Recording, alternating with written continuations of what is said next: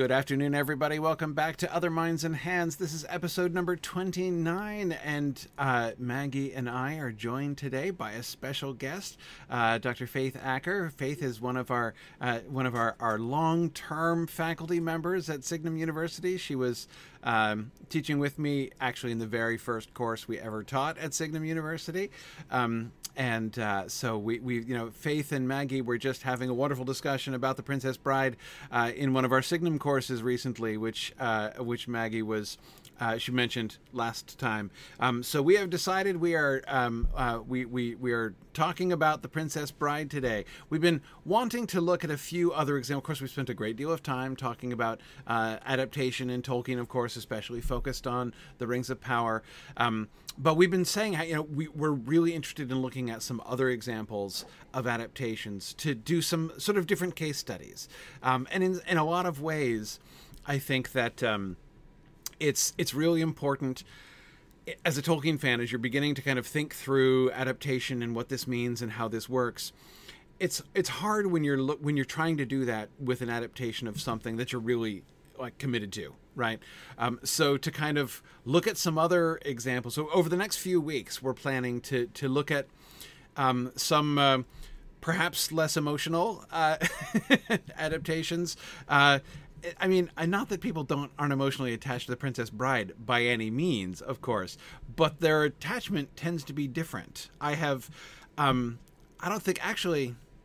Have either one of you ever met anyone who was a Princess Bride book fan who hates and is offended by the movie?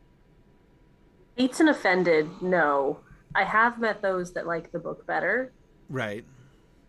But it's not usually at the expense of the film. Yeah, I mean, the kind of dynamic that you see. I mean, that we see in Tolkien fandom all the time, that you see in Dune fandom. There are lots of places where you get this whole kind of sort of hardened minority, right, of people who are just I have no truck with what they've done horrible things in the adaptation. I've never met anyone whose reaction to the Princess Bride film is like that. Yeah. Even people who did grow up loving the book or whatever, rarely seem to have that. And so for that reason, again, The Princess Bride is also a really interesting example because it's such a great example. It's such a positive example of a successful film adaptation of a book. And I think everyone, would agree that even those who don't agree that The Princess Bride film is better than the book, which many do feel that way. But even if you don't go so far as that, I think that everybody agrees that The Princess Bride is a phenomenally successful adaptation of a book. So I think it's a really interesting point of discussion to kind of begin with. So that's the plan here today. And with that, I'm going to kind of hand things over because and let sort of Maggie and Faith sort of lead the show here. Maggie, of course. So Maggie decided to get really into character for this discussion. What meta? Yeah, pretty meta. So she's actually literally sick in bed right now. I've got my 8-bit baseball up. I'm ready. Yeah. Ready to go. Exactly. I'm still here, but bear with me, guys. I'm not feeling 100%, but I'm literally in bed in my PJs at 9:30 p.m., so I think I'll be able to get through this. So that puts us in the role of the grandfather coming to read by your bedside and have this discussion here. So where is your mustache? I want to see the tweed cap. Post haste. Yeah.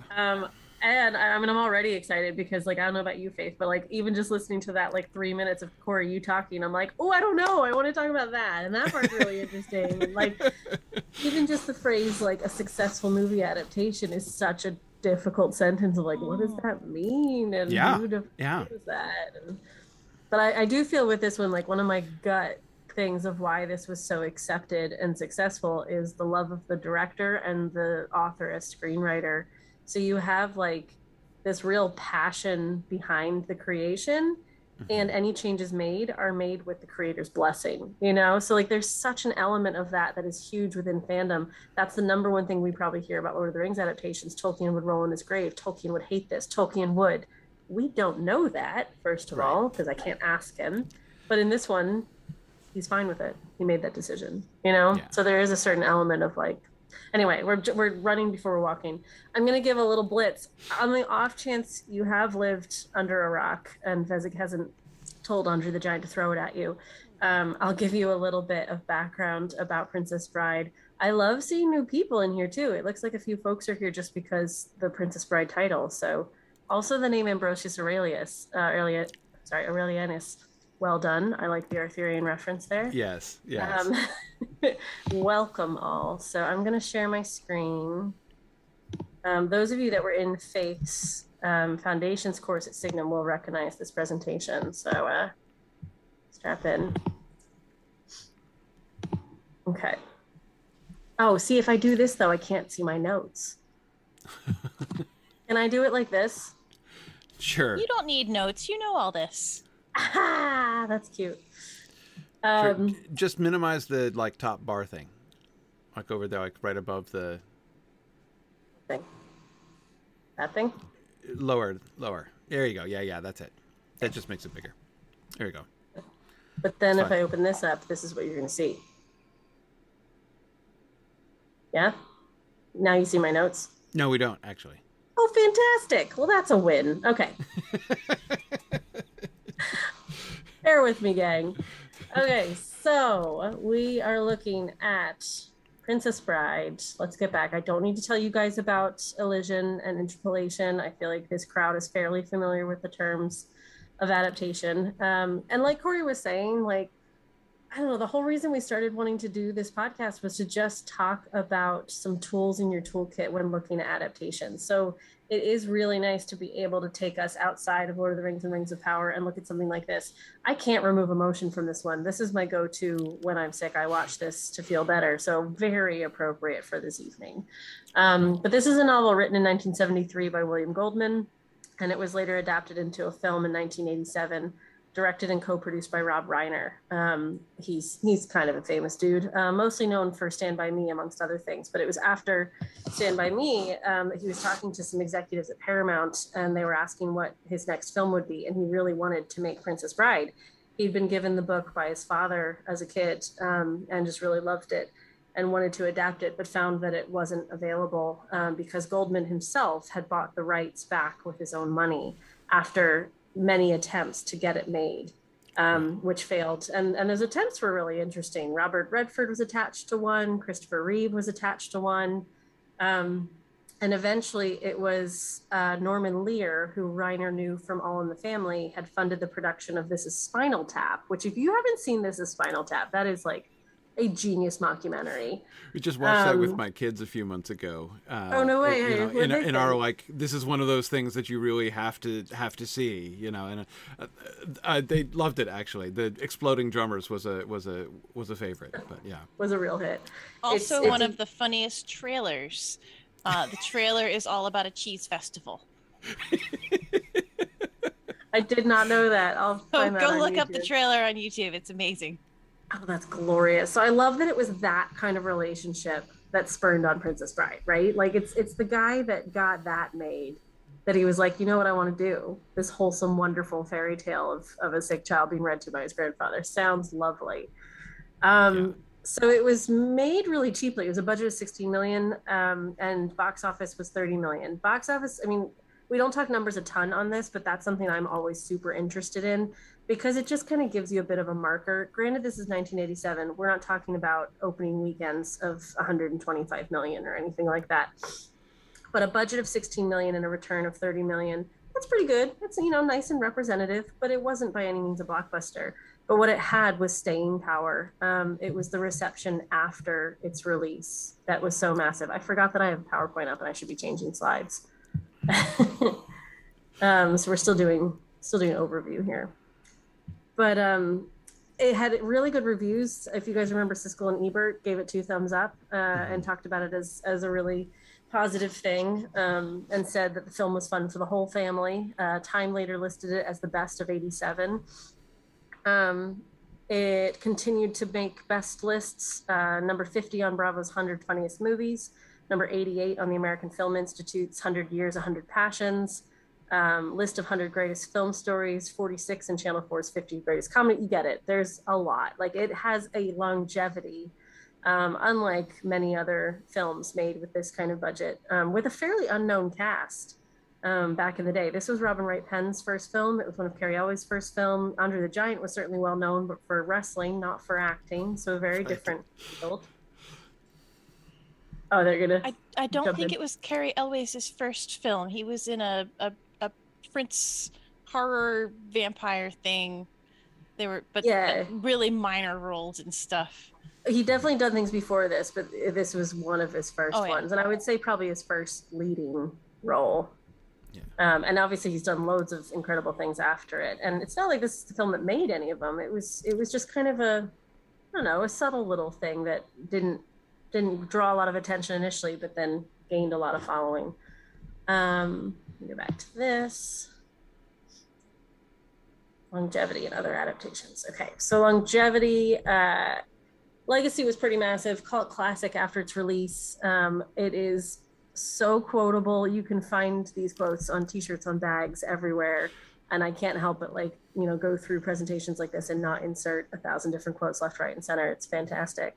In the Writers Guild of America, it was the 84th best screenplay of all time. That's pretty heavy. And in 2014, Carrie Elwes wrote a memoir, As You Wish, Inconceivable Tales from the Making of the Princess Bride, which is a lovely behind-the-scenes story about some of the memories they have of putting this film together. And I told Corey this morning, I found out last night that I am now 1 degree away from the Princess Bride. I was watching it again last night, and I was watching the credits, and it's like, a nice calming way for me to come down after watching the movies, watching the credits. And this name came up, and I texted my friend Kat, who I worked with for years. She's a producer. And I said, was your mom known as Carrie Evans before she was Carrie Evans Cooper? And she said, yeah, why? I was like, was your mom script supervisor on The Princess Bride? Well, yes, she was. And then she sent me a screenshot that when Carrie Elwes came out with this book, there's a number of personal photos in there. And one of the photos he posted on Twitter, and it's Carrie's handwriting on the photo, and Kat recognized it and was like, oh, that's my mom. So that was exciting. Anyway, so I fangirled a little bit at that moment. We will try to get Carrie on at some point too, and Kat as well, because Kat's worked on Harry Potter and James Bond and Pirates of the Caribbean, which is a ride adaptation, which would be a whole other thing for us to talk about. But anyway, 2018, Fred Savage reprised the role of the grandson in Deadpool 2, which is hysterical if you haven't seen it. And there were also a bunch of adaptations and retellings of this that it was trying to be, they tried to adapt it into a musical. That didn't get very far. There was a lot of contention between the composer and William Goldman. There was a staged live dramatic reading of The Princess Bride with an incredible cast: Paul Rudd, Mindy Kaling, Patton Oswalt, Kevin Pollak, Gordon Vischick. Carrie Elwes came back to play Humperdinck. Funny. I love that. And Fred Savage reprised his role as the grandson as like a 30-year-old, 40-year-old, 35-year-old. There's a bunch of games that have come out. There's a load of board games. There are a number of video games. In 2020, there was a fan-made recreation of The Princess Bride called Home Movie, The Princess Bride. It's glorious if you get a chance to watch it. Excuse me. And it was a fundraiser for World Central Kitchen charity, so a hunger charity. And it has an incredible cast. So these top A-list stars all filmed themselves doing different elements of the movie and put it out there and raised funds. So I was just rewatching part of it, and like Jack Black is Wesley climbing up the hills of the cliffs of insanity, and it's hysterical. So we'll put some links in the description later, I think. There is discussion of a potential remake.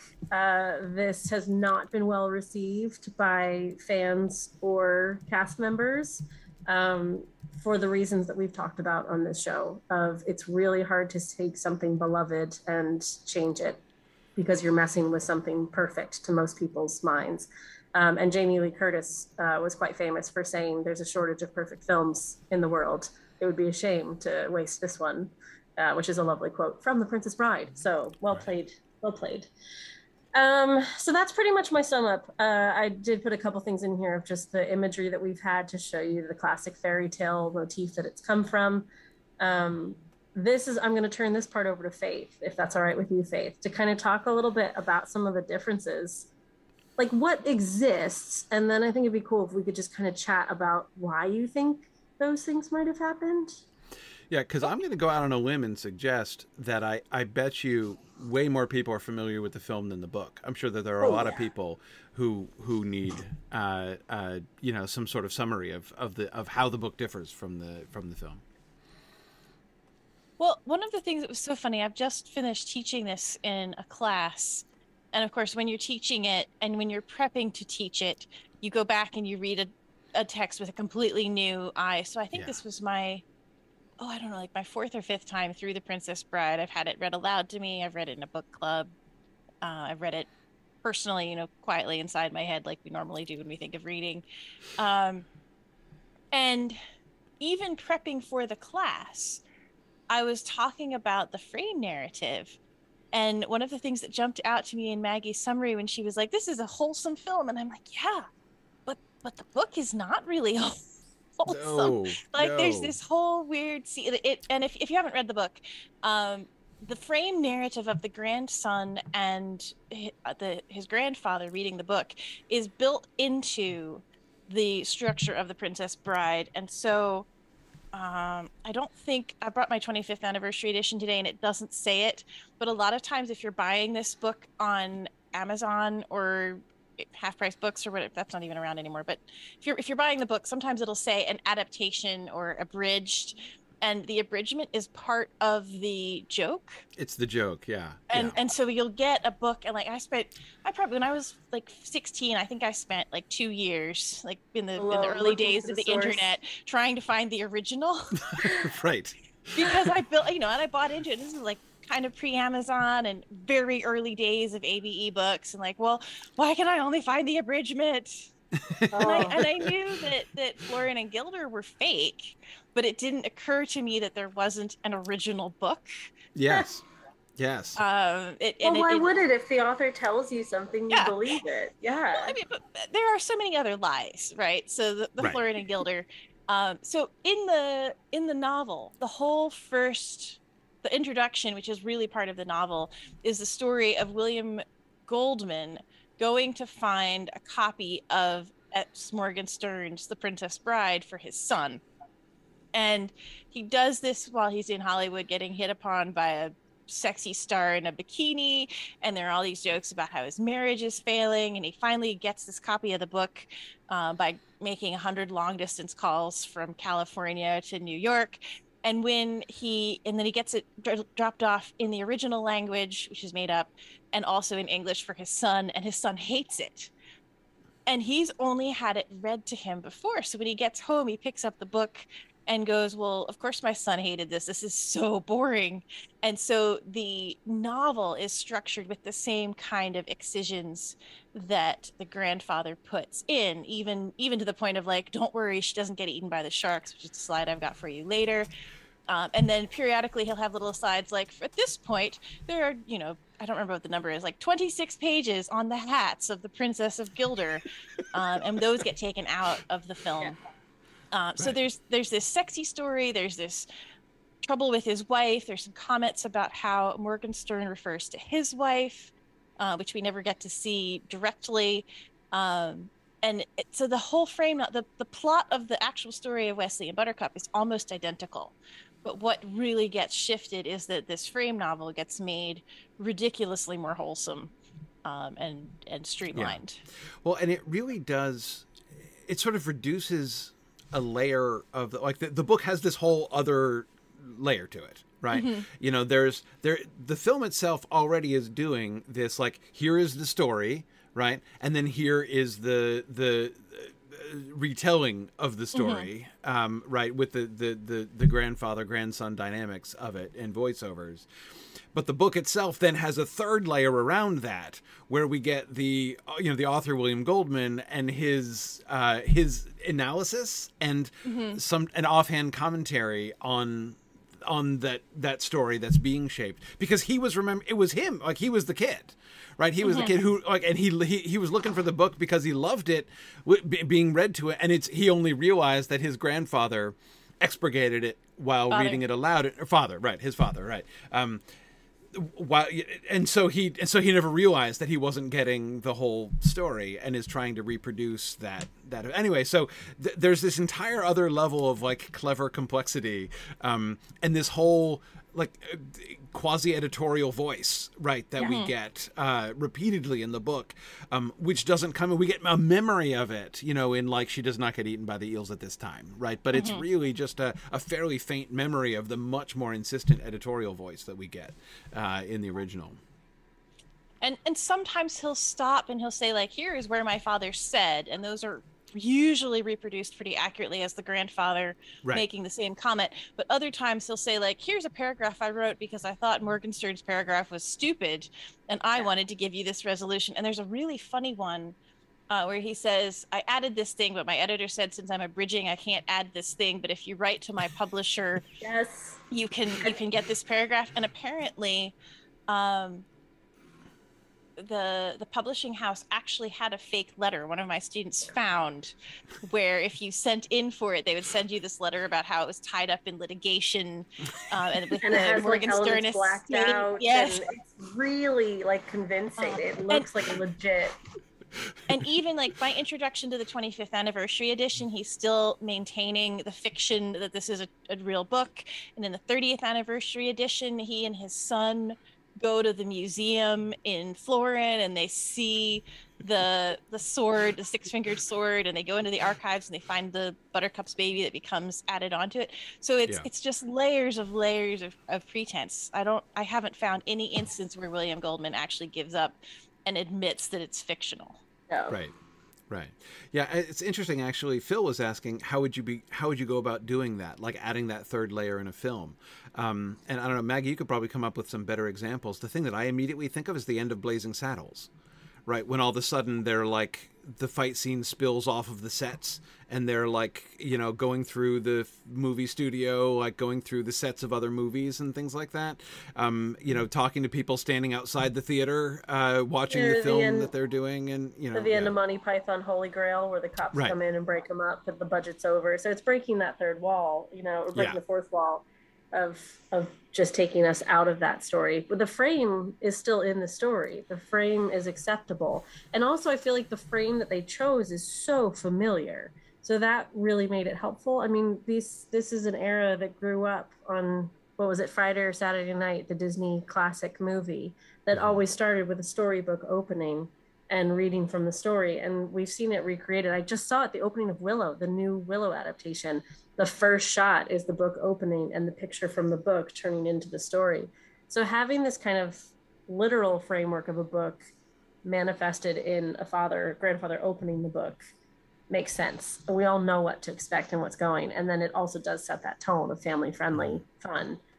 No bikini-clad ladies in this one. Right.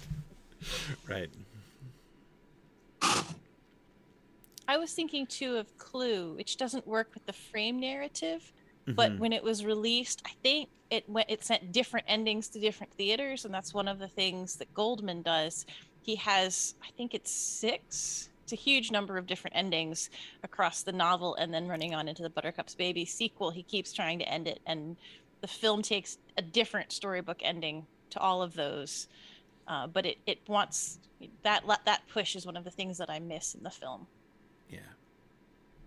Yeah, it's nice having that question at the end. And I did love that about Clue. And I grew up watching Clue and loved it, but I didn't know about that cinema thing until I was studying adaptation. And people were going to see the film dozens of times to try to see all the endings. And then there's my entrepreneurial marketing head going, that's genius. They're going to go see it dozens of times. Clever. Yeah. Yes, that is the flames on the side of my head movie, Phil. Yeah. But anyway, so Faith, I think you were going to talk about book and film. Oh yeah. So as I was saying, the Buttercup Wesley story is pretty accurate, and the omissions that there are, or the changes that there are so glaring. Like in the book, like true love is it's better than everything except cough drops, and in the film, it's the mutton, lettuce, and tomato sandwich. Right. Things like the eels. I think the eels are sharks in the book. Things like the pit of despair is actually the 5-tiered zoo of death, which is one of the things that I also miss the most. And when Maggie came to my class, she was talking about how you just can't reproduce a 5-tiered zoo of death with different animals in different levels. That's money and animal handlers and crazy shots. All sorts of things that are just real difficult to do in a physical process. And I was actually, again, tangent, that's what we do. I was just listening to a clip of JD and Patrick from Rings of Power talking about the dwarven children with their helmets on. And the whole reason they did that was because it takes too long to get dwarvish makeup on, that they didn't have children actors for long enough legally to put the makeup on and have them act. So they just put helmets on them. Wow. Solving problems. Yeah. Right. The same with the 5 levels of the pit of despair with a load of animals. We didn't need all of that. What we needed was Wesley threatened in a hidden space that was menacing. Got it. Right. But I think what we lose from that is some of the darkness around Humperdinck.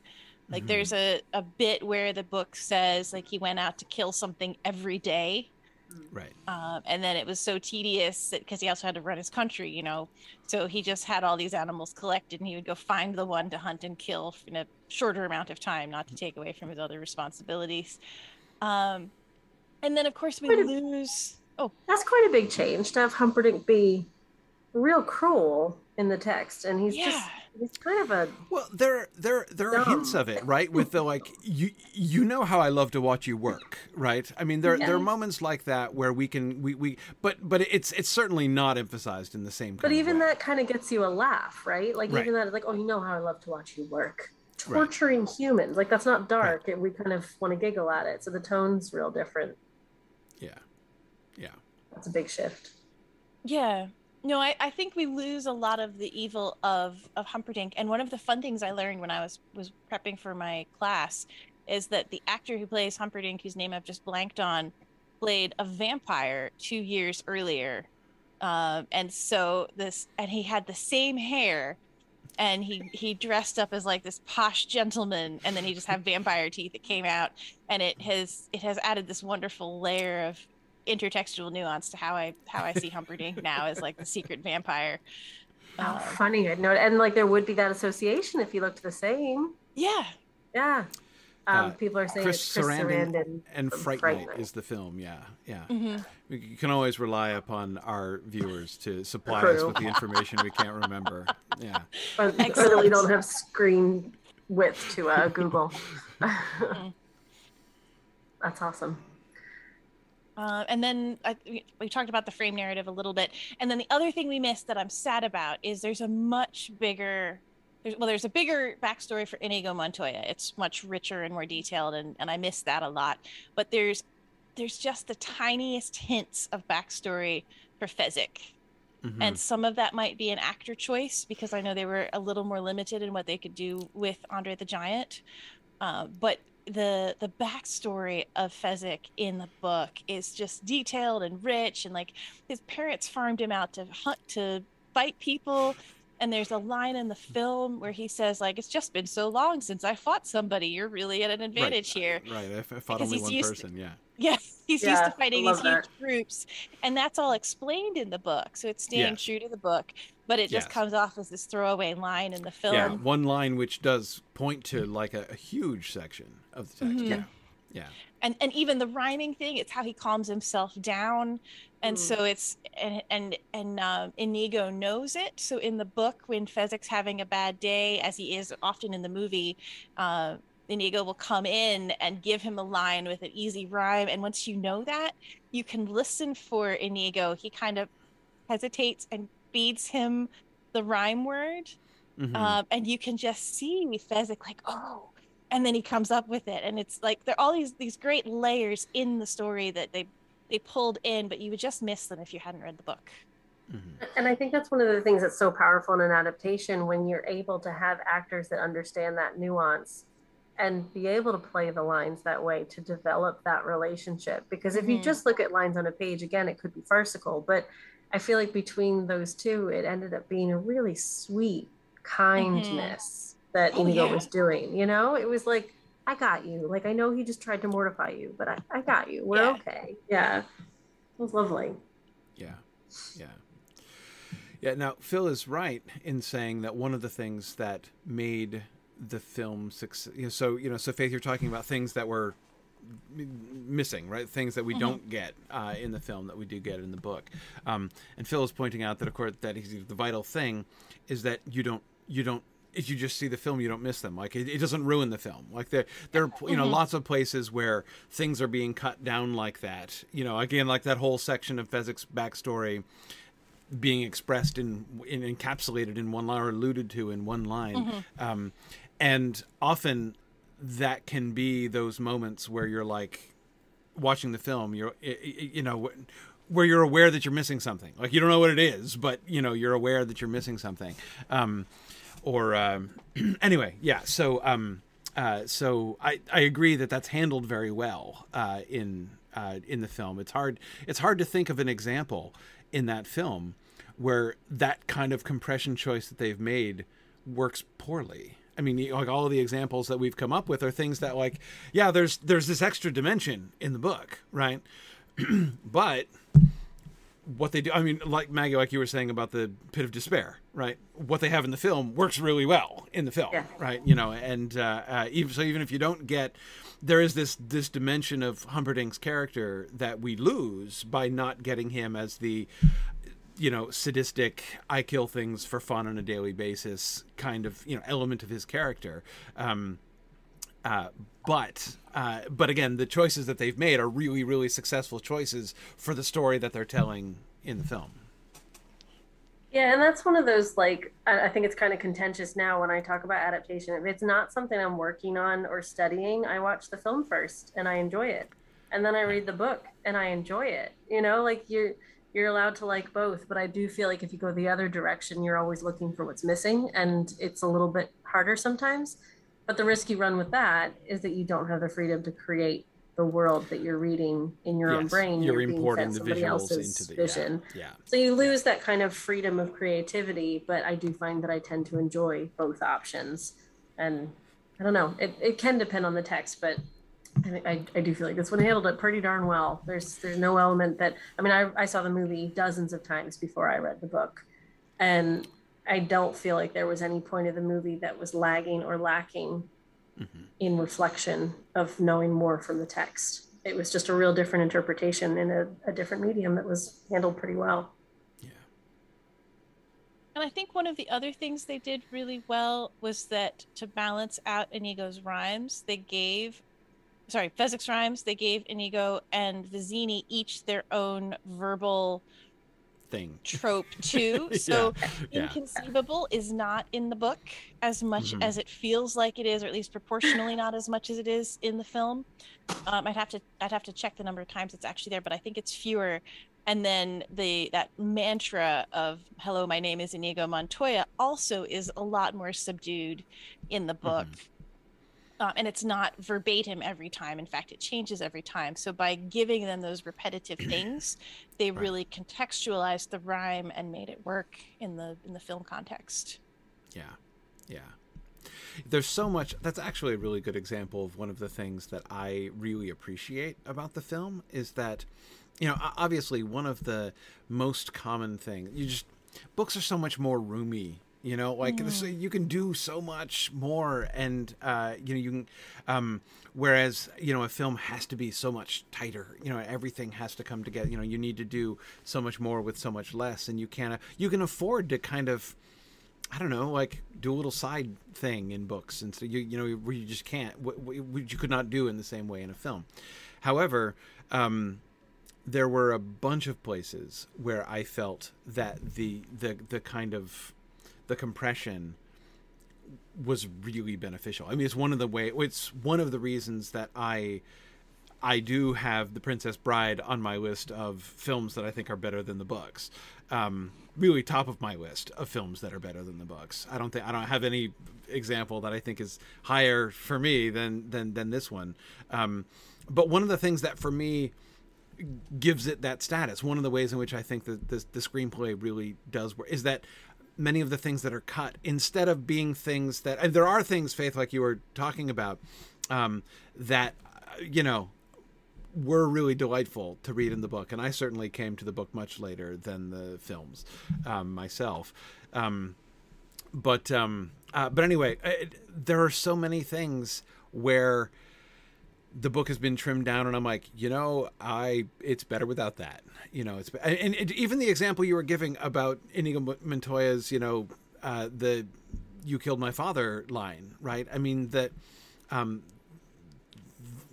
not only is successful, but is, one of the 5 most iconic, lines, moments, in the entire film.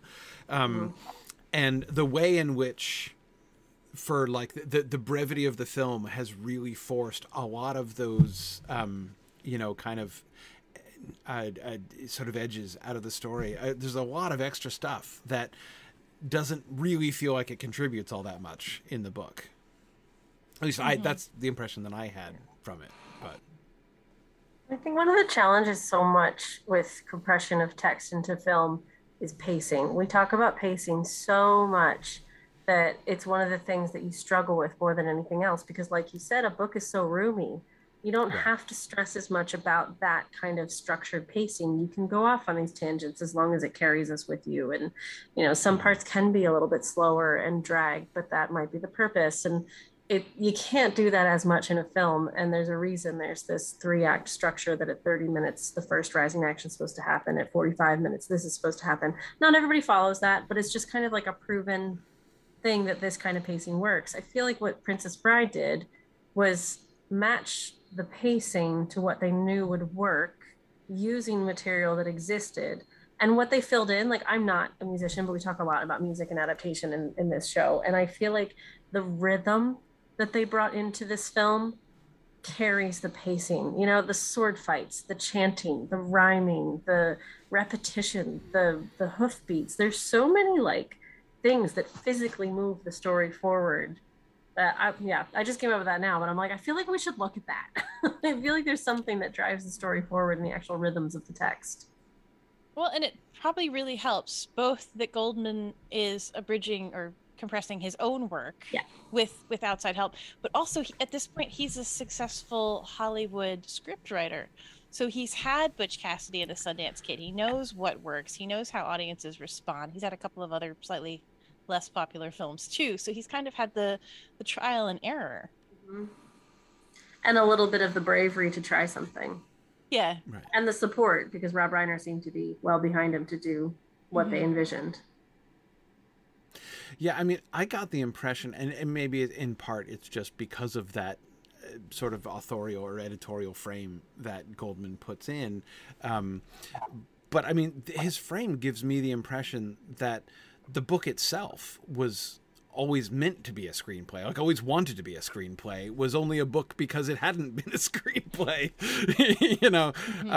rather than, again, like somebody who is writing their great novel, and now we're taking the great novel and we're adapting it to film. There's a sense in which the Princess Bride book is a native citizen of the film world in a way that very few books that get adapted to films are, if you see what I mean by that. And I think that that's kind of connected with the fact, or rather the fact that the author of the book was involved in the screenplay is a inevitable consequence almost, of that kind of thing. So in some ways, there was never book more primed for screen adaptation than The Princess Bride was in that way. I do wonder what the process is like. I don't know if either of you ever came across, I know that he had some help adapting it, and it sure sounds like from the musical attempt adaptation later that he might have been a little bit difficult to work with. I'm just quite curious what his own creative process was like and how this went from book to film, because I haven't seen a lot about that in the documentaries and things like that. I don't know if you've come across it. I have not come across, but one of the things that's really interesting in the novel, and I don't know how long it's been since you read the novel, but at right at the start of it, he goes, "This is my favorite book in all the world, and I have never read it." Right. And then when he goes through the editing, he pretends that he's just going through it once. So he's never going to go back and re-edit is kind of the vibe that he gives, is like, oh, and now here's this part. Let me tell you how I remember my father. And it's the feel of it is I'm never going back. Now, I take that to be a bald-faced lie because everything else about the Frame novel, Frame narrative is a bald-faced lie. So I assume that he methodically worked through painstakingly cutting words and chopping things and simplifying. But I've not read anything on it. There are some, I think his papers are at Columbia. But as far as I know, nobody's really even written on The Princess Bride except for the popular books by Cary Elwes and people. Mm-hmm. Game on, Faith. Oh yeah, well it's such a shame because next year's the 50th anniversary, and I was like, surely is like a 50th anniversary essays about coming out, but no. So Signum University Press is this thing we happen to have a link to. It's the 50th anniversary of the book next year, and yeah. Huh? I'll have a think on that. Do you want to chat about any of your scenes? Sure. Do you want me to pull some of them up? Sure. So are you sharing again, or do you want? I am momentarily. Okay. Here we go. So the first two I pulled were the grandfather and the son. He's right. The grandson.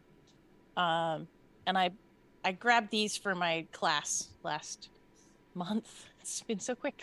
But I also tried to grab some of the ones with the iconic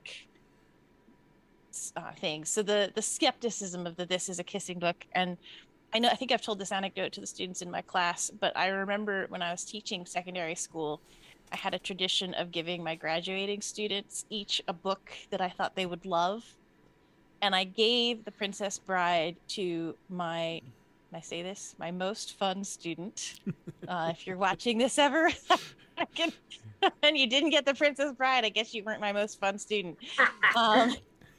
But he was, he was an 11th grade boy and sweet, and he loved Jane Eyre, and he was not afraid of kind of girl books, but he had this passion for adventure stories. And I was like, oh, The Princess Bride, that's perfect for him. And I handed it to him, and he looked at me and he went, The Princess Bride. I was like, oh, right. It's not what it sounds like. It's not what it sounds like. You're like, stick with me. just give it a try.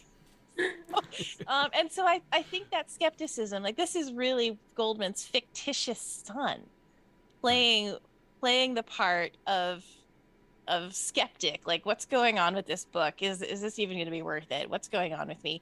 And it's the only nod we really get to the bigger scope of Goldman's Frame narrative that doesn't just get subsumed into the grandfather. The only bit we really get of his son being like, no, this book was so boring.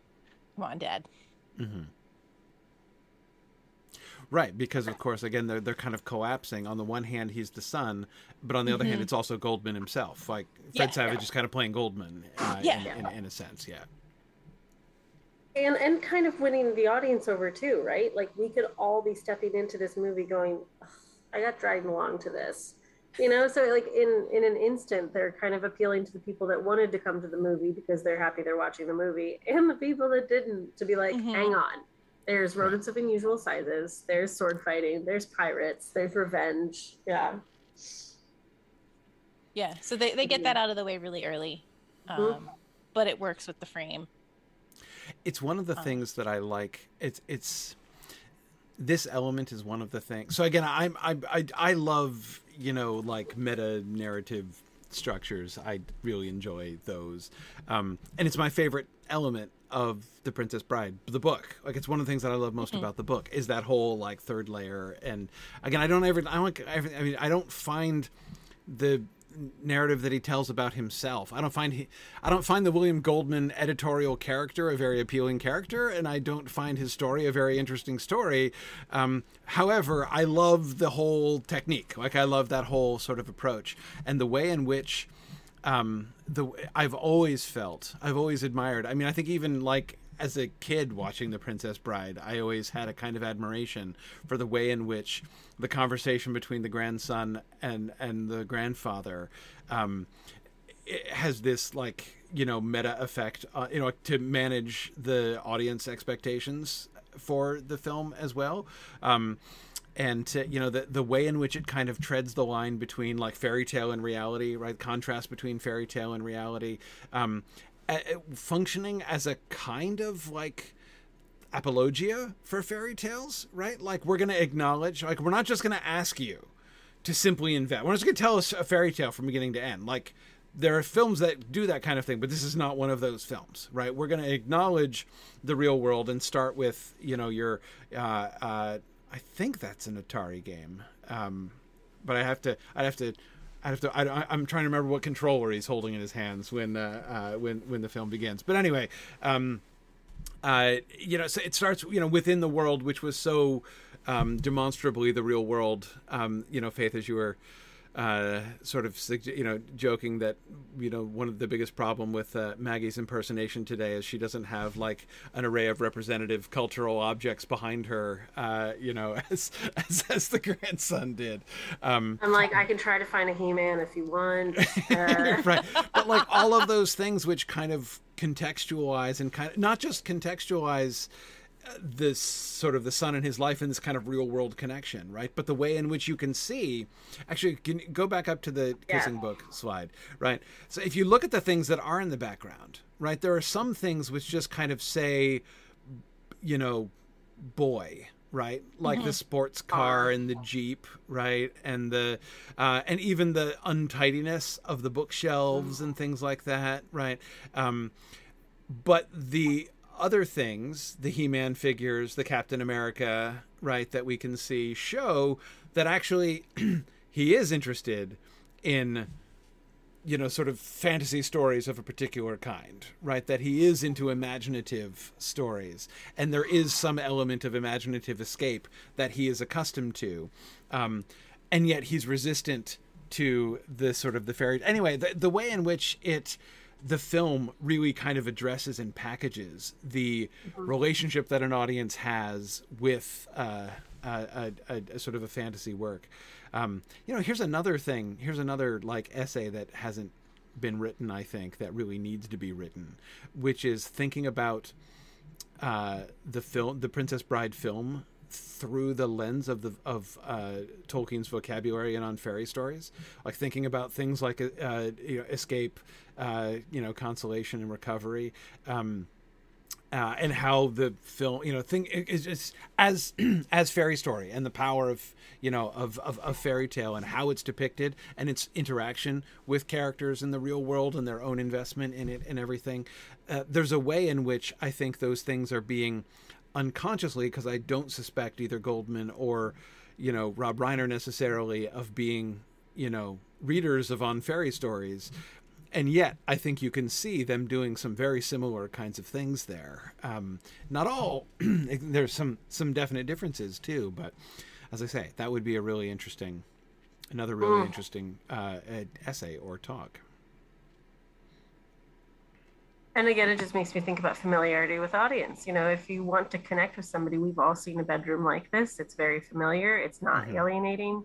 And when you do go to the grandfather, like I was always struck by the Christmas decorations in the background, because that makes it a warm, homey, cozy type feel that, you know, I put on a Christmas movie when I want to feel nice. And The Princess Bride has this kind of slight little slant of the same vibe to it, almost accidentally. Right. In fact, it probably should start getting marketed as a Christmas movie. It's clearly set at Christmas time.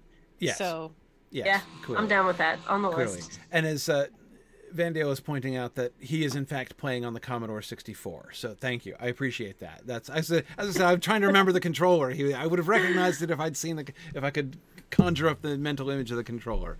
Okay. I love our crew. Commodore 64. Yep. I didn't have that game. I didn't have a Commodore 64, but I had a cousin who did. So I definitely remember the Commodore 64. But anyway, yeah. But anyway, the bigger point that I was going to make is that the way that the way that the film is playing with these meta levels of audience reception and really consciously constructing those did seem to me like a really elegant adaptation of the book. Like, so on the one hand, it strips away that third level that we were talking about earlier, but in stripping it away, it doesn't make it less meta. It just kind of, it is less meta in one sense. Like, we don't get that.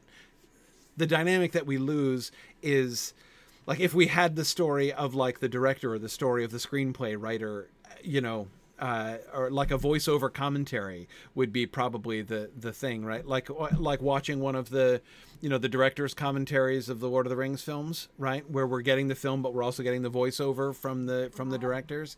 Something like that would be like a way to kind of introduce that same kind of third layer outside.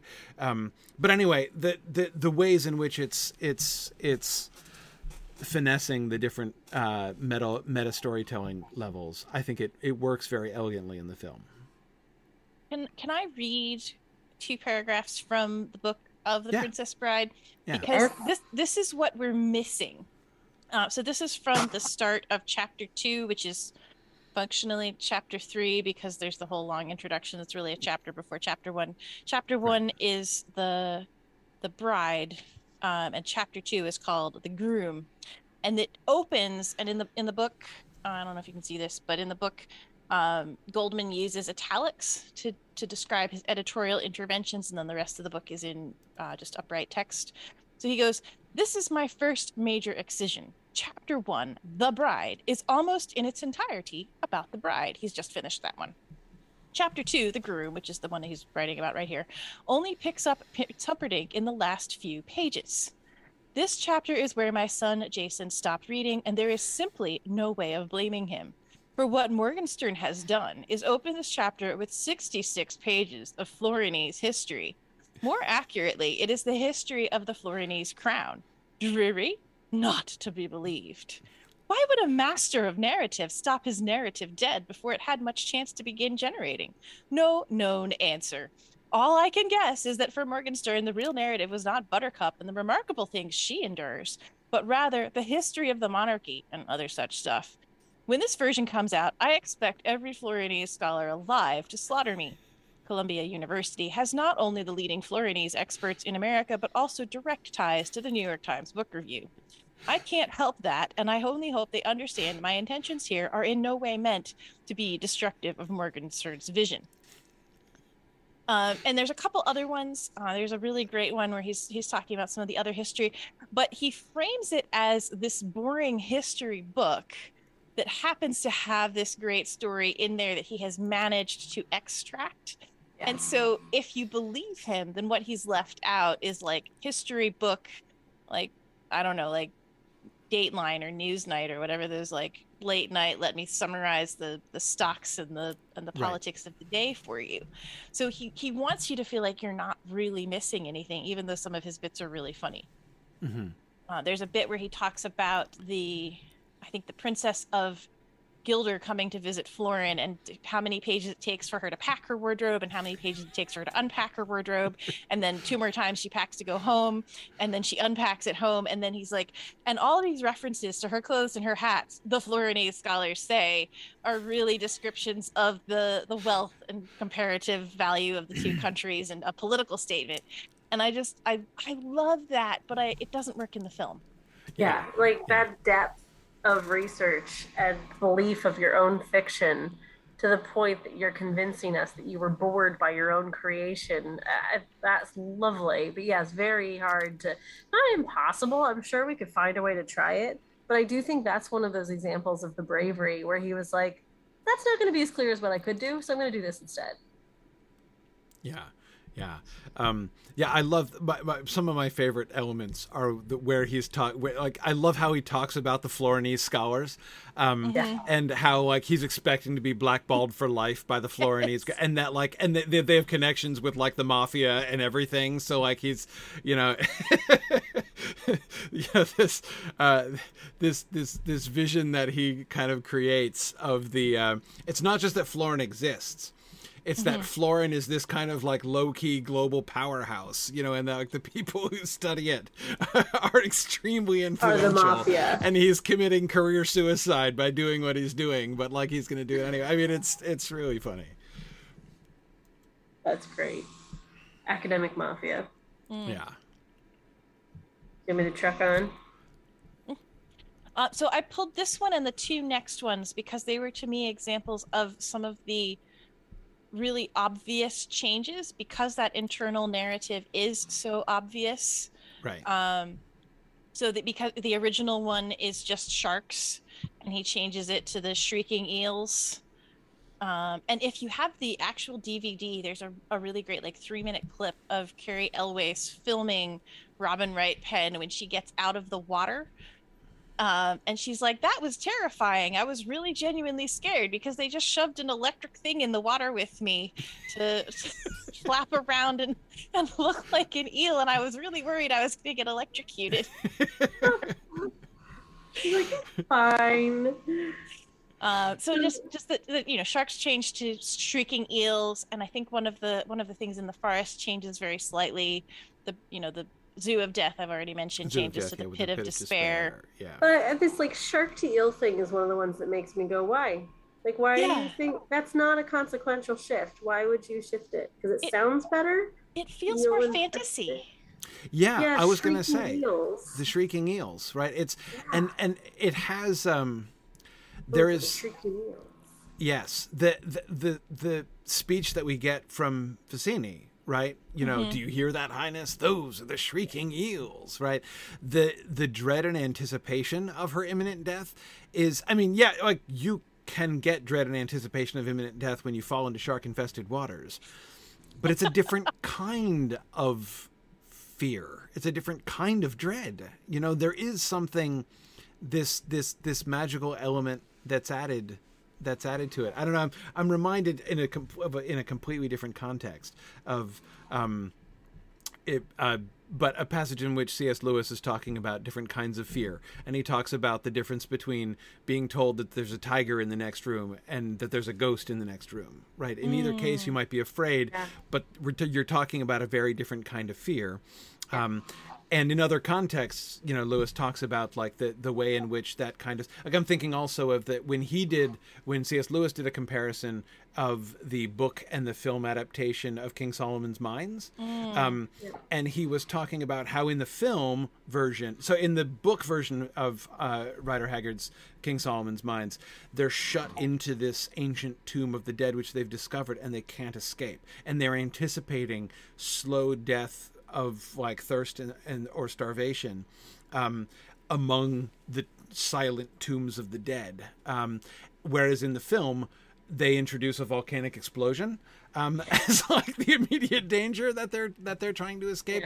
And the point that Lewis is making there, I believe that's in On Stories, is that those two things, it's not just that the film ratchets up the tension more. It's by ratcheting up the tension, they've utterly changed the quality of the experience. You have utterly lost the fear of the kind of horror of I am locked in the tombs of the dead and I shall die here with the dead, versus I'm running away from lava. Both are terrifying, but in wholly different ways.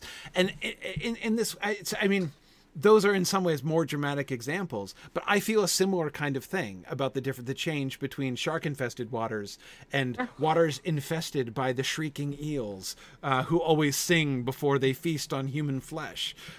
There's a difference in the quality of that story, and especially, and it's a fascinating choice. And introducing the auditory element, sharks swimming in a circle is almost cartoonish. That's what we see as a threat in Disney cartoons and things like that. So having the shrieking start to give us that warning, it's like the clock inside the crocodile in Peter Pan, or the music of Jaws. It's not the shark that scares us, it's the music that scares us. So having that kind of element feed in is way creepier than a shark. Yeah. And I think also Jaws comes out between the book and the movie. So I wonder if that's another reason to move away from sharks, which are a known quantity, but also probably a higher budget item. And also, the thing about sharks is I don't want to say you're mostly safe. I'm not going to go jump and swim with the sharks anytime this week, but they respond to blood. And so there's no reason for them to swarm the boat. Just because somebody falls out of it. Just because she falls overboard. Yeah. And eels are totally creepy. Like no limbs, snake in the water, creepy. So like yeah, I do feel like they're way more of a fantasy Loch Ness monster type situation of like, I don't know what an eel is. I don't want it to touch me. Like, yeah. Yeah. But All right, I'm it glad we does talked really through that. I'm convinced. Yeah, I mean, it does really show. I mean, but to think about, like, what is the significance of that, like, the significance that they made that choice, right? Like, Yeah. why were they wanting to push it? What is the effect of them having pushed it in these directions? These are ways in which it makes sense, right? But of course, the fact that they are pushing this story from simple danger of being eaten by sharks to much more eerie, sort of fairy element, shrieking eels, is and to have that happen at one of the most famous moments when the story gets interrupted, right? It is working so well that the grandson is looking nervous, right? And think about that, right? The fact that he is being impacted, the grandson, the listener, is being impacted. He is having primary world fear reactions. Because the story has been made less realistic in a sense, right? Which is a fascinating, again, as I say, like, man, yeah, that On Fairy Stories Princess Bride essay really needs to be written. Yeah. Yeah. I don't have time, so somebody please write it. I'm not staking a claim here. I just want to read it. And I feel like that about all three that I've pulled, and also the snow sand, which gets changed to lightning sand. Yeah. Lightning sand. Like they're little tiny subtle changes, and the rest of it's so close. I'm like, okay, the Zoo of Death makes more sense because of the zoo connotations and the animals and the levels. And I also love the parallel between the Pit of Despair and the Cliffs of Insanity. Yes, that's just a nice up and down, two different bouncing emotions. But stuck in both. Yeah, and needs a lifeline from both. Also, I wonder if, like, you know, some of these more subtle changes, as the screenwriter was the author, maybe these were things he was just thinking of as options and wanted to try something different for the screen version. You know, there's an element of creativity that could be at play here too, where he wasn't as attached to snow sand as we think he should have been because he wrote it. And he was like, well, I'm going to try lightning here. It sounds cool. There is that unknown that's kind of interesting. What we lose with the Pit of Despair for me is not even so much the animals, but you were talking in your lecture for my class, Maggie, about through lines. And one of the sadnesses for me about the through line of The Princess Bride is that it pushes Inigo and Fezzik to the sides when, like, all you want is more Fezzik, right? They could add one more thing, like 10 more minutes of Fezzik's backstory would be the thing I would put in, even though it would ruin the pacing.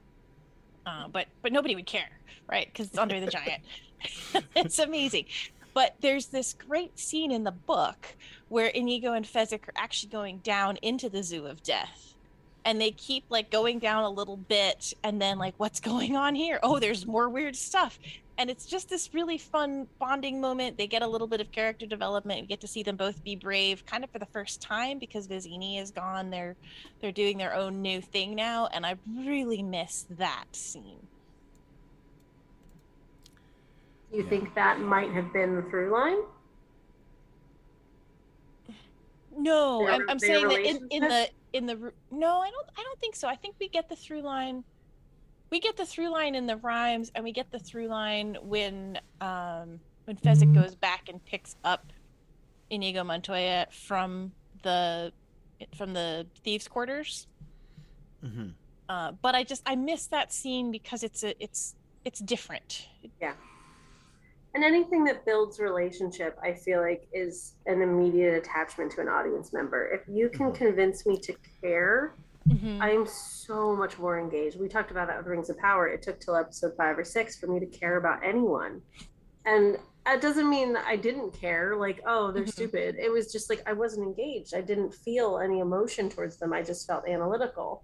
So it's so nice when you have that opportunity to feel connected and soft and thoughtful and smile at their jokes and their relationship, and especially between two men, like that kind of dynamic in the 80s is of a sweet friendship of two fighting men. I don't know, I feel like that's a really neat story to tell. We got to talk about Billy Crystal and Carol Kane. Yes. So I pulled this. This is actually the witch bit is in the book, although it's a little bit more expounded upon. But I pulled this bit. I couldn't find everybody knows this quotation, right? True love is better than everything in the world except a mutton, lettuce, and tomato sandwich. But it drives me crazy because in the book it's a cough drop, which works with the sick story, but it also comes in twice. So it's once here in this scene, and then Goldman reiterates it in his own narrative voice at the very end of the book, in his conclusion, like in the end paragraph of the book. The true love is better than everything except a cough drop comes back. And while I agree that it's less iconic, it was just one of those things that every time I watch either one now, it's jarring because it's wrong. Right. Oh. Right. Yeah, I mean, and honestly, the mutton, lettuce, and tomato sandwich is just all about Billy Crystal's comic delivery. That's got to be Billy Crystal 100%. just riffing. Yeah. I mean, I don't even think that would be funny in print. Yeah. You know, I mean, I think if the exact script that Billy Crystal says had been in the book, it would not have been funny. It's all about his, like, the way that he, like, gets into, like, the brief fantasizing about a nice MLT sandwich, right? And describing it as if to a friend, and then his transition back, but that's not what he said, right? Yeah. You know, I mean, it's all about his delivery. I mean, he absolutely makes that line, and I assume, I don't know, I mean, I would assume he invented that line. Like that, it sounds like an extemporaneous thing by Billy Crystal. It might not be, but yeah, I mean, I imagine there's 30 other takes with different lines, and that's just the one that they kept. You know, where they just let comedians riff, and we see that loads in Steve Carell's films and Paul Rudd. Like, there's so many takes of like him and Will Ferrell making jokes and things like that. That I just kind of assumed this is the one they kept because he does deliver it so beautifully. Yeah. But a cough drop is something you can relate to. None of us have had a thinly sliced, nice and lean mutton, lettuce, and tomato sandwich. So I think in text we would all be like, cough drops are great. Well, I think I actually have had a mutton, lettuce, and tomato sandwich, and it was also great. But hey, never had mutton. Yeah, I mean, cough. That's a better joke, like, as a printed joke. That's a far better joke. Yeah.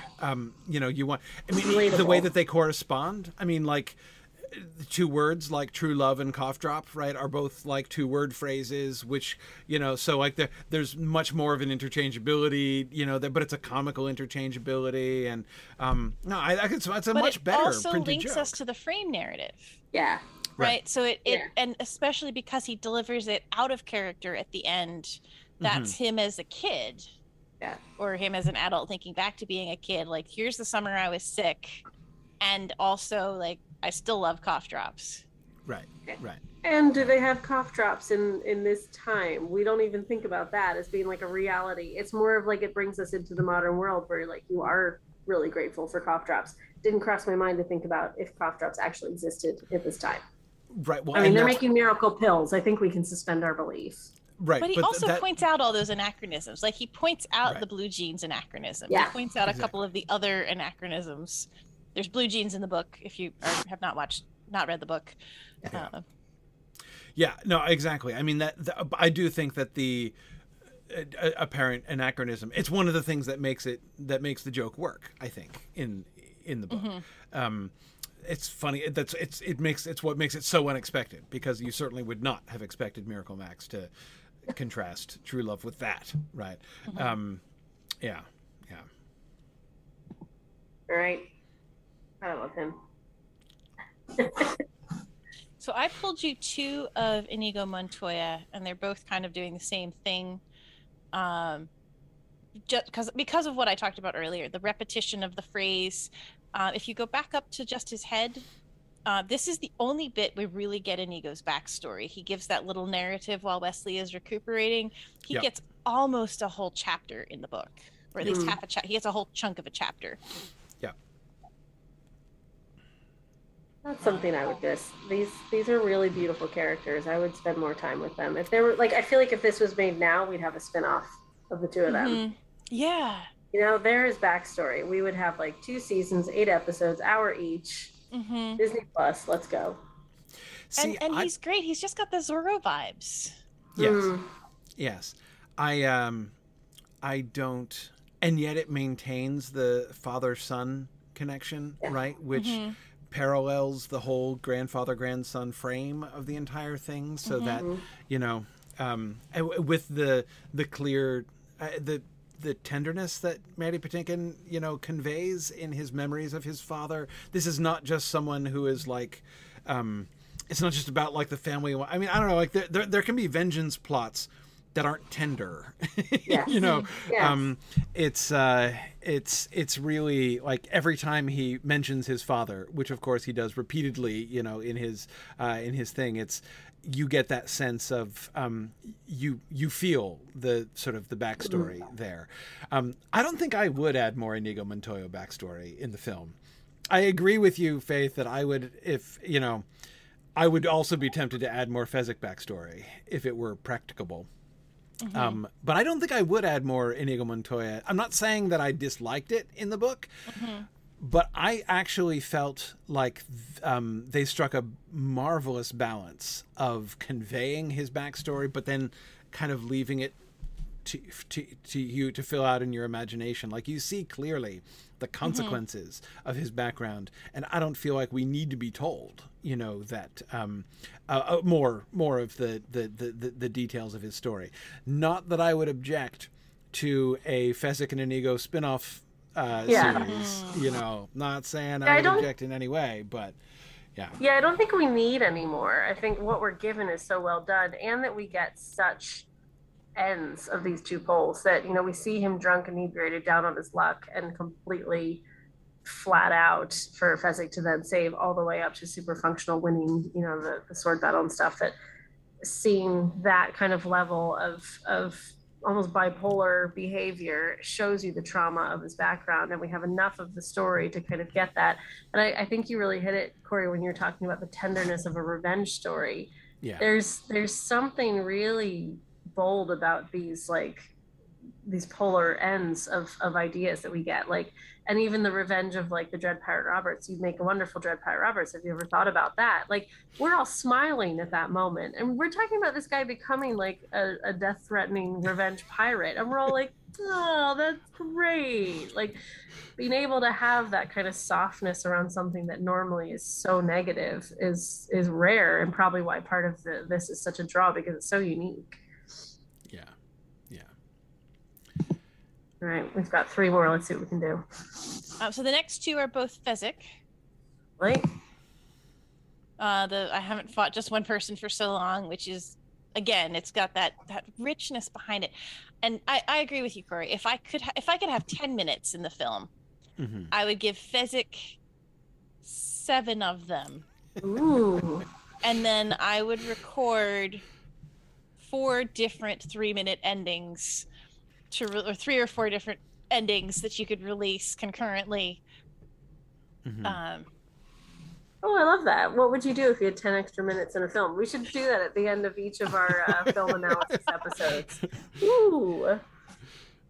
But I miss Fezzik's backstory, because it's great, and we have the hints, but we lose so much of it. Yeah. And we don't have the tenderness and the depth that we do with Inigo. Yeah. And I'd love to see how they met too. Like, I mean, we get a snippet, don't we? We've known each other for a long time, but we don't really know the friendship or origin story.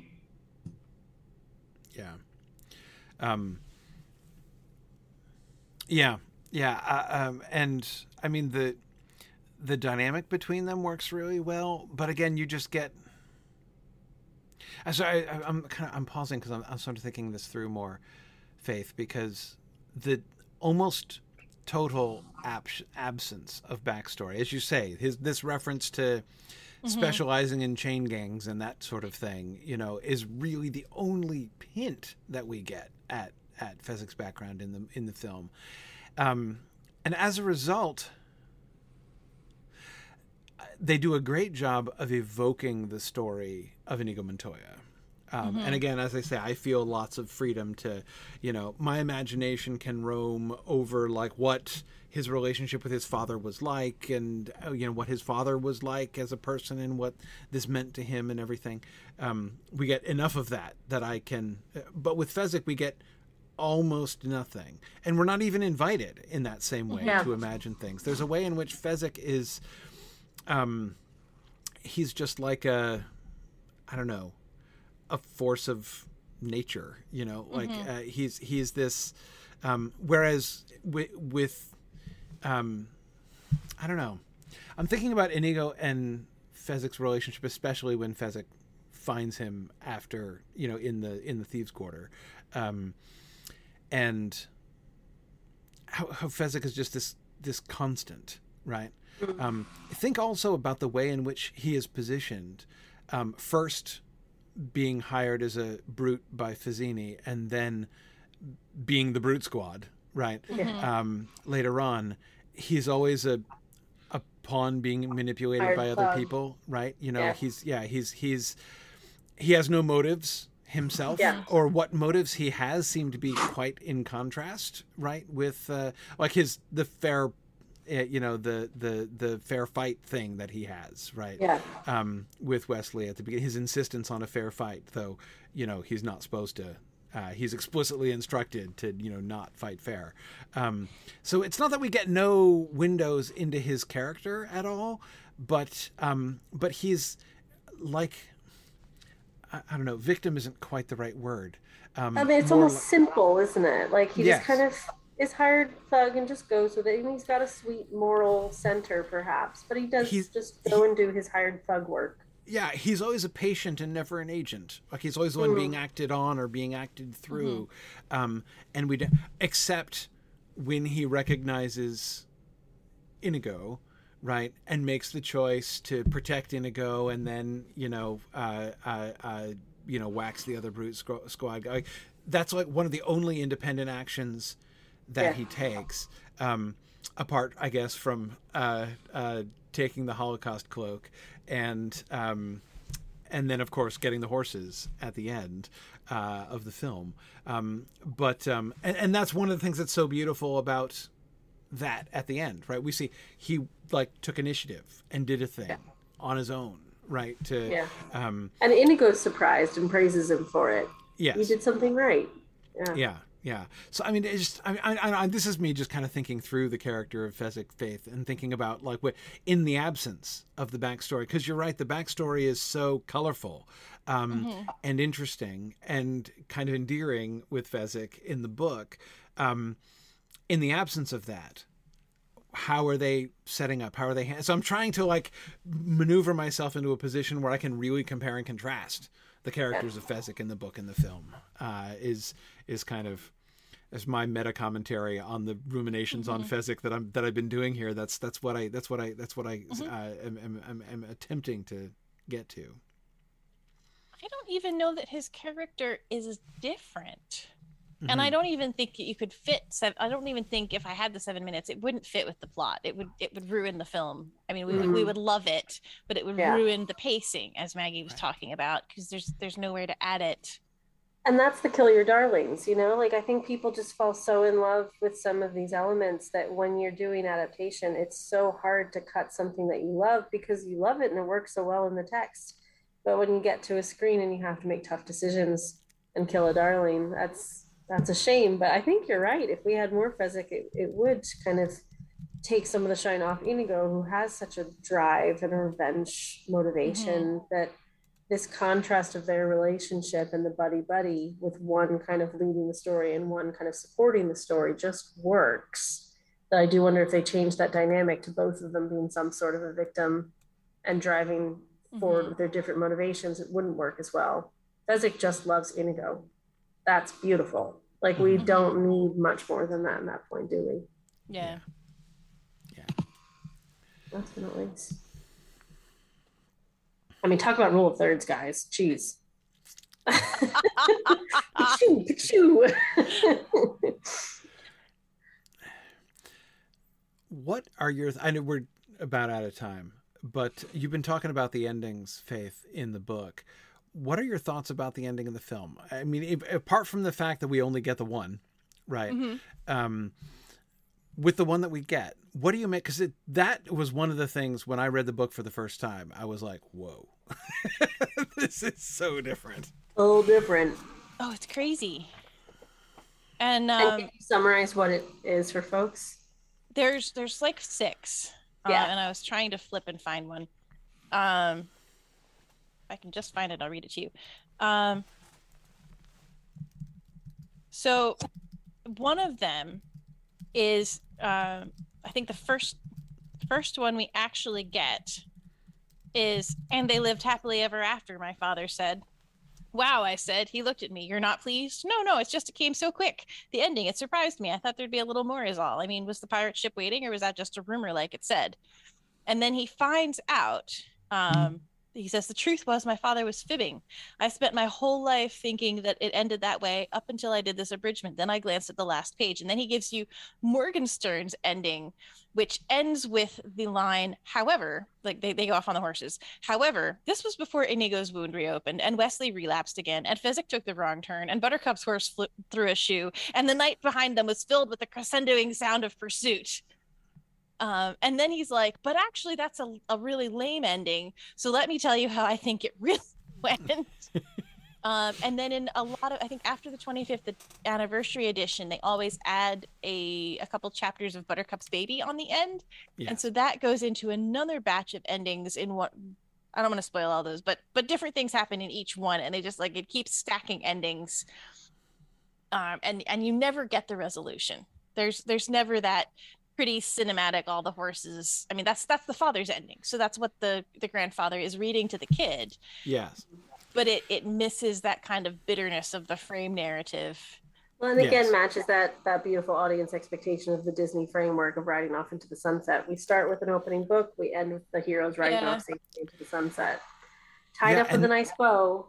Yeah. But that's what's and that's what's so striking to me is that even it is in a sense the father's ending from the book, but it's also in a sense the opposite of the father's ending from the book, because what the film does is not only provide us with something that is clearly designed to be like a satisfactory resolution of the story, but it goes way out of its way to draw our attention to this, right? The fact that the grandfather's going to close the book and not read the ending because there's kissing involved and the grandson doesn't want to hear about that.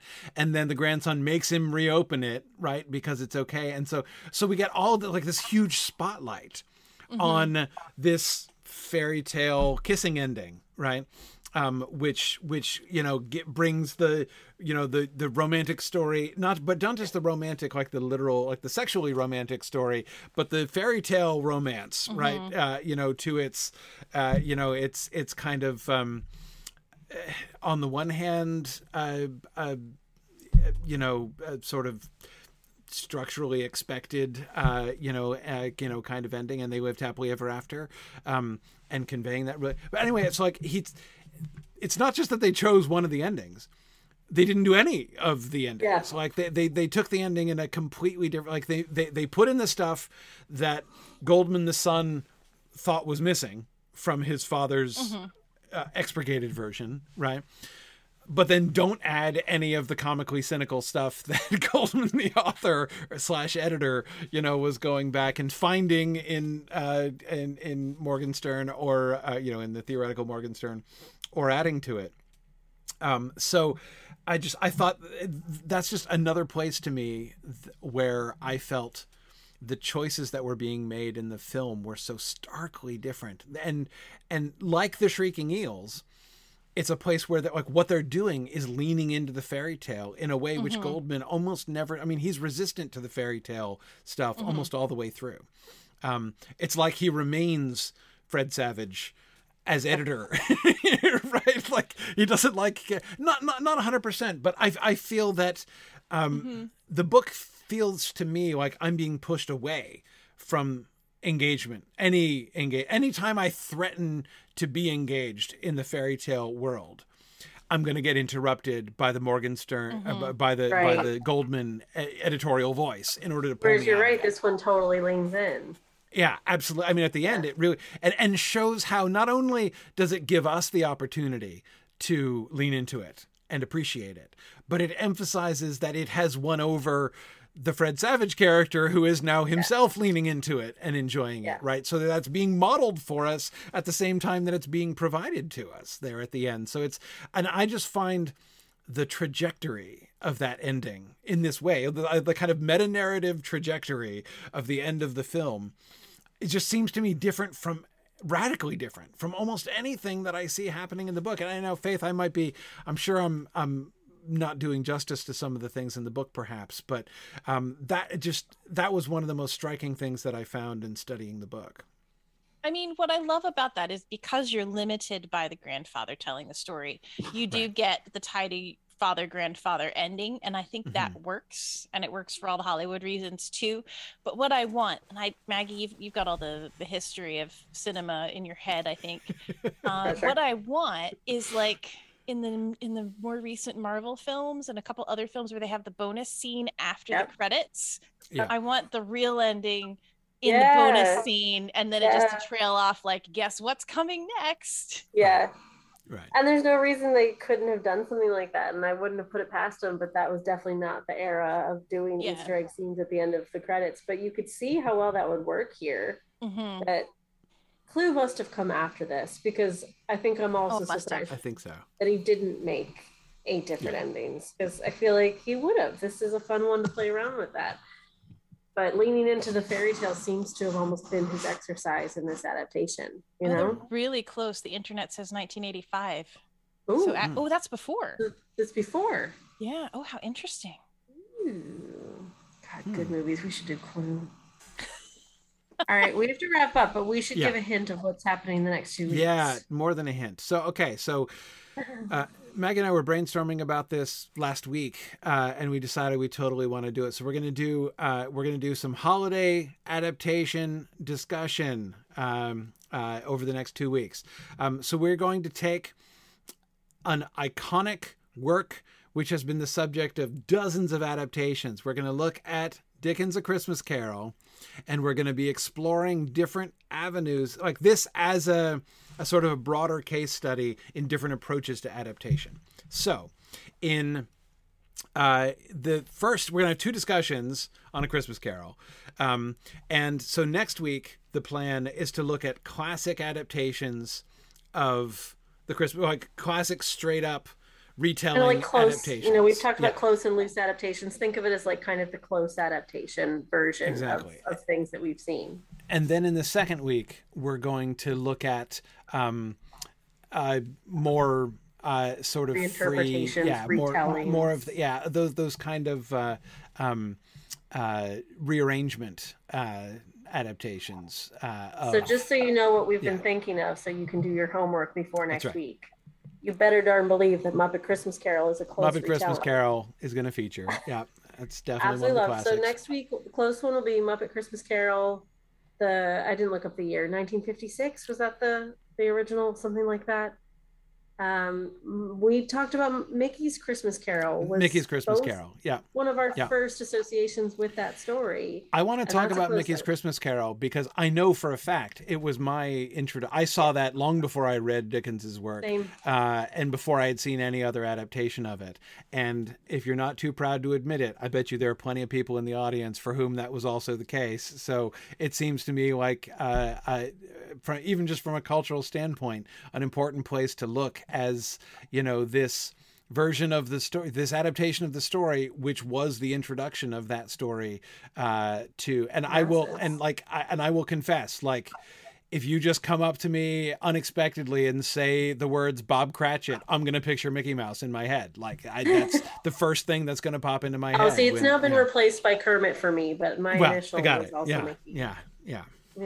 And then the second week, we'll give a list next week, but the second week we'll do more of the modern interpretations. So we've talked about Doctor Who, we've talked about Spirited, the new one that's out with Ryan Reynolds and Will Ferrell, Scrooged, the Bill Murray comedy from early 90s. I feel like 94 is in my head, but yeah.